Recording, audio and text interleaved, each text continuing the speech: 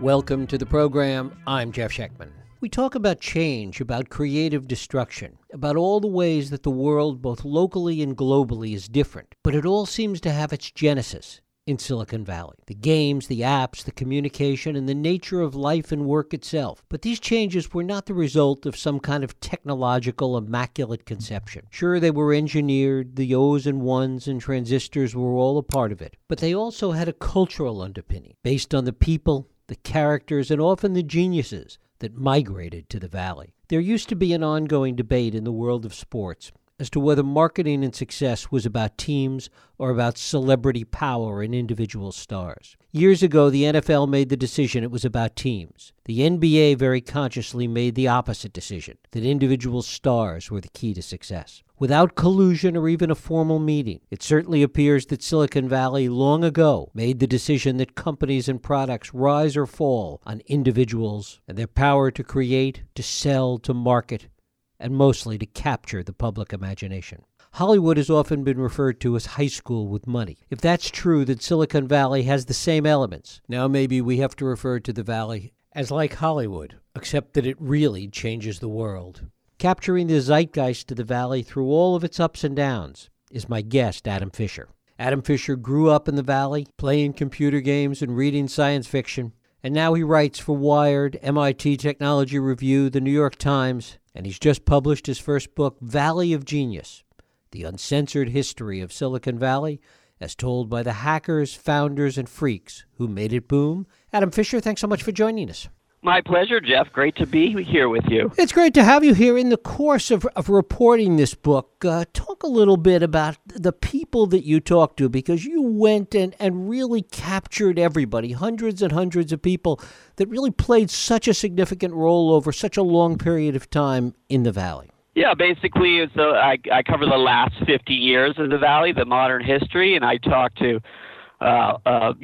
billionaires and their interns who then become billionaires themselves, and then, the players on the stage, but also, and I think it's very important, the people who watched live as this great drama unfolded. That's the book. And as this drama unfolded, one of the senses that I come away with is this isn't just a story about technology and creative destruction and good ideas, that this is, underlying all of it, a cultural story. Talk about that. Yeah, I just got frustrated by the stories that were coming out of the mainstream media. And formerly, I was, a card-carrying member of this mainstream media before I dropped out to write a book. And it was always who's up and who's down, the business story, who's the next billionaire, who's the king of Silicon Valley, right?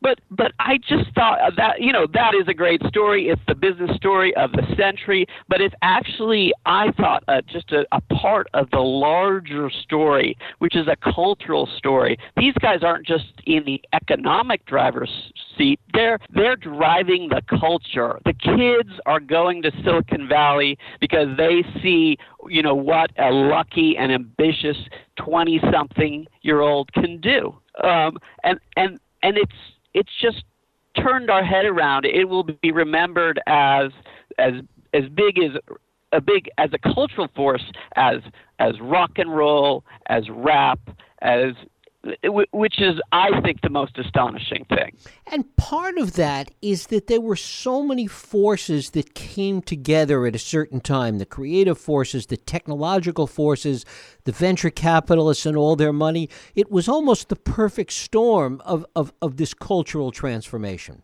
Yes, but remember, this perfect storm was coming together historically in a number of places. It could have been in Texas, where the integrated circuit was kind of half invented. It could have been up in Massachusetts with Harvard and IBM close by, but it happened in Silicon Valley. And I believe the answer to the question why is a cultural answer. And talk about what were the cultural forces that were at play that brought this together there as opposed to any of those other potential places. Well, Northern California's reputation is this kind of woolly-headed, woo-woo, countercultural place. I mean, the counterculture is the establishment in San Francisco and the Bay Area, and has been so for decades. And I don't want to make too much of this because the geek culture is not the hippie culture, but the geek culture definitely was a counterculture, at least in the beginning. Now it is the pop culture, I believe. And there's just a fascinating interweaving of kind of the drug culture, frankly, with the geek culture and the counterculture. They used to call it the techno culture in the 80s. I guess one of the questions that I came away with is the degree to which the technology drove the culture or the culture drove the technology. It's the snake eating its own tail. I think it's a subtle point, okay? But one of the great moments was after the Macintosh was first put into the market in '84, the killer app, as they call it, for the Macintosh was desktop publishing. So suddenly, small groups of people could put out things in San Francisco and anywhere really, could put out magazines, which were the main cultural force back then, that looked like a huge corporation put out, with hundreds of people. And because it was slick, the production values were high. One of the first magazines was called Mondo 2000, and they kind of imagined this world where technology and psychedelics kind of collided and mated, and then they put out a magazine about it, and then lo and behold, these people kind of appeared because they saw this image in the magazine and decided, that's my tribe. And that's the way that technology kind of gets into the driver's seat and starts literally creating the culture. And that's kind of, we're in an advanced form of that today. It's interesting to note that publishing, the desktop publishing, was kind of the killer app for the Macintosh, and yet when Microsoft came along, the killer app was spreadsheets. I mean, those two differences tell us a lot about the way things evolved. It's interesting, actually, the killer app for the Apple II, the first successful personal computer, was the spreadsheet. Okay? That's why Steve Jobs wanted his next... So the Apple II, the actual spec that it was designed to was Woz wanted to program copies of Atari games. That's why it had color. That's why it had sound. That's why it came with BASIC, which was called Game Basic, the language that you could program in. But some other people, as William Gibson, the great science fiction writer, says, the street finds its own use for things, and Wall Street found the real use, which was a spreadsheet, and that's what propelled the Apple II into offices and desks everywhere, and that is why Steve Jobs was so insistent that the next machine was a business machine. Talk a little bit about the youthfulness, this counterculture attitude, and the role that money and venture capital played in kind of running up against this. Well, you'll really get a lot. I mean, this is what the book is about. Right. So you'll get it in its full effect if you read the book. But what is interesting is that virtually every person I talk to, these were people who are not trying to launch a new product, who are already made it, and who are just kind of watching what has happened to their scene and their culture.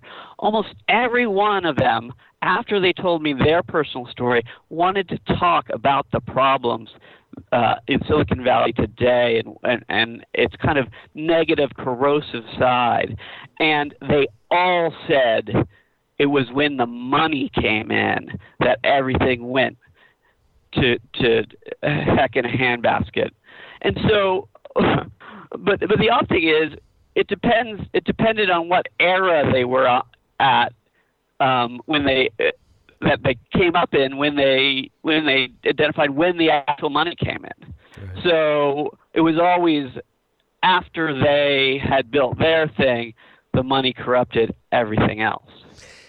In talking to all these people and putting this oral history Valley of Genius together, do you think the money corrupted it, or do you think, which is sort of the impression that I came away with, is that it was the tension between the creativity, the counterculture, and the money? That tension is really what created a lot of the success, oddly enough. Yeah, the biggest invention came out of Silicon Valley was kind of this new system of the startup. That's the invention. But I do think things are out of balance.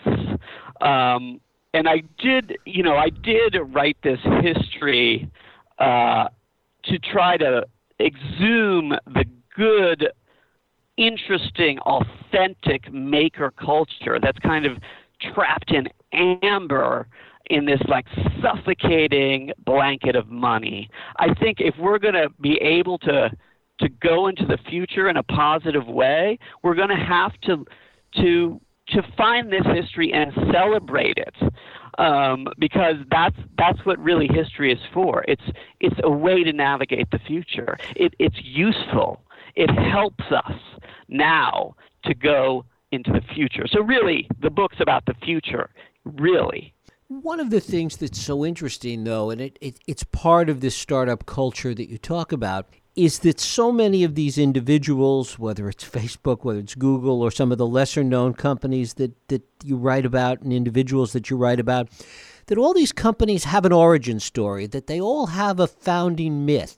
And oftentimes that mythology bears very little relationship to what really happened. Yeah, and you got to know these stories. That's just kind of the stakes if you want to ante up to the table. And I've collected them here all in one place, and I've gone back to the primary sources to get not just the myth, but the actual story. And taken together, these stories form a culture, because really that's what a culture is, the stories we tell ourselves. And again, that's why I see this as not a nerdy kind of geek out on what happened in the past, but very relevant for anybody who's interacting with Silicon Valley now or just interested, and very important for the future if we're going to try to get somewhere positive. What's different two parts of the question, really? What's different today, if anything? And how much of the problems that the Valley faces today really owe its antecedents to so much of what you write about in these various periods, both before the dot-com bust and after? And is that a significant dividing line? The real dividing line, if you look at the history, was Netscape's IPO in 95. Pre-Netscape, the Valley was built on selling products to people.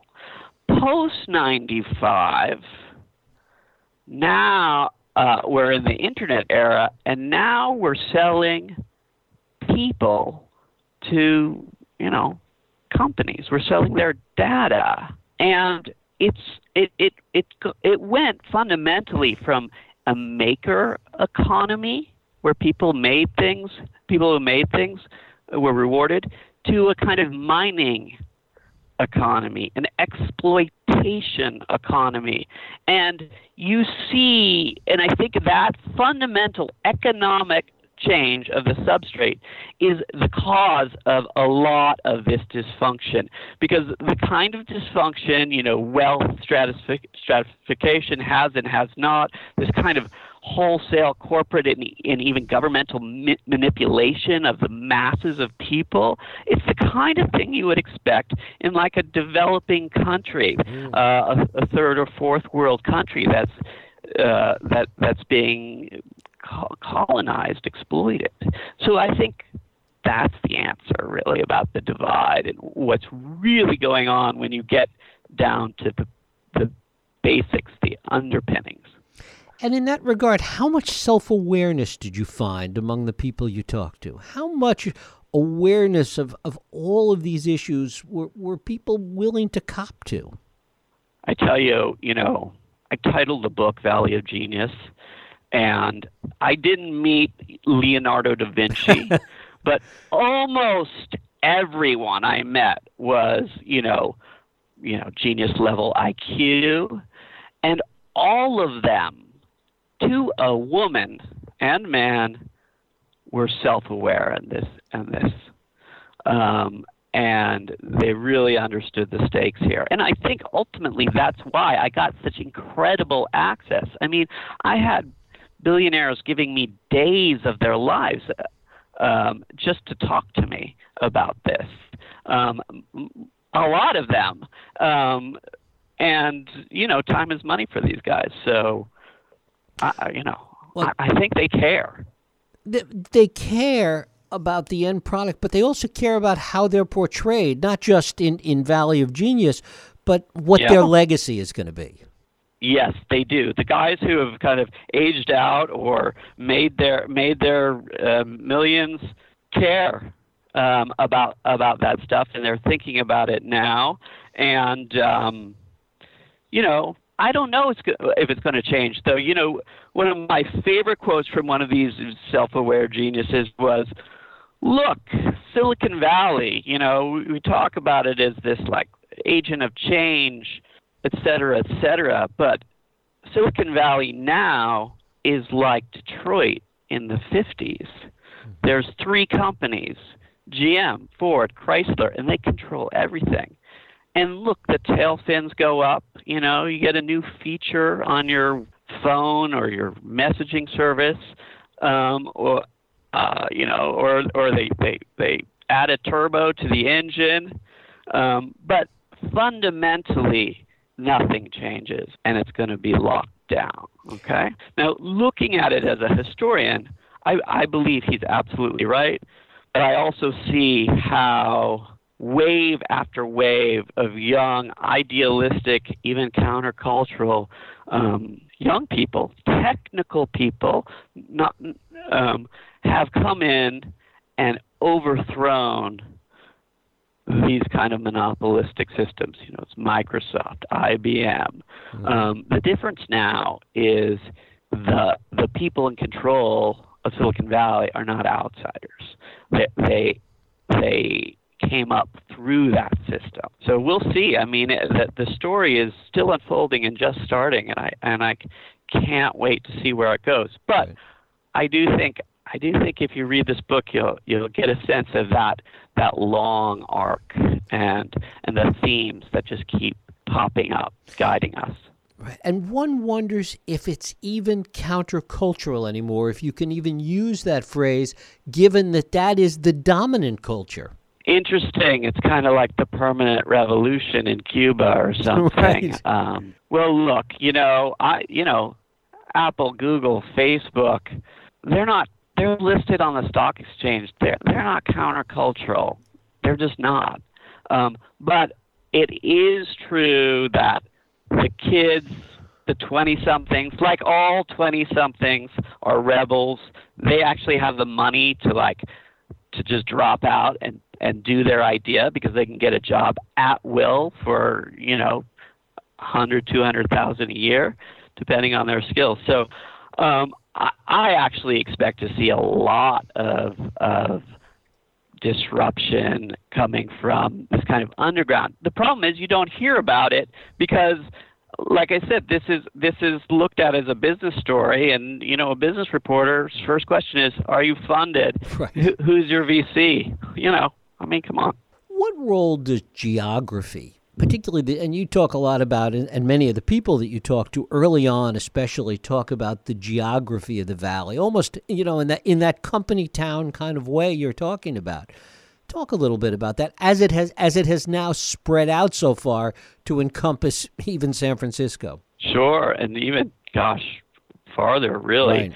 Look, it's a huge role, but a kind of subtle role. I've been talking about kind of the mistakes we often make when looking at Silicon Valley, and I think one of the main one is we always look for the New York mainstream press, it always tries to answer the question, who is the king of Silicon Valley? Okay, so it's Jobs. No, it's Elon Musk. It's this and that, and I believe that is a fundamental mistake. It comes from this hub and spoke, this kind of idea that there's one center. Well, if you look at Silicon Valley, there is not one center. There is not a midtown, and it is actually, in a geographical sense, a network of a couple big cities and a lot of small towns, all connected. And if you look at what Silicon Valley is built and how it works, it is also a network, okay? And that is one of the reasons I told the story as a chorus with 200 characters, because it gives you a real feel for how it really is. It's kind of this network society where there's multiple centers, and there's a lot of back and forth where people travel from company to company. I like to say, and this is hyperbole, but there's an element of truth in it that only 50 people kind of invented everything that came out of Silicon Valley. And if you read the book, you see these names, the same names, different chapters, different companies, different kind of founding myths or magic moments, but the same names keep coming up and up. And so that I guess when one looks to the future, the question is there a new generation coming along that owes their skills, their history, obviously, to these 50 people, but that will create something anew in kind of Silicon Valley 3.0? Well, the answer is yes. The question is, are they going to make the same mistakes? And if they read this book, I think they won't. If they don't read the book, they will. So that's the answer. The book is Valley of Genius. The uncensored history of Silicon Valley is told by the hackers, founders, and freaks who made it boom. It's all pulled together by our guest, Adam Fisher.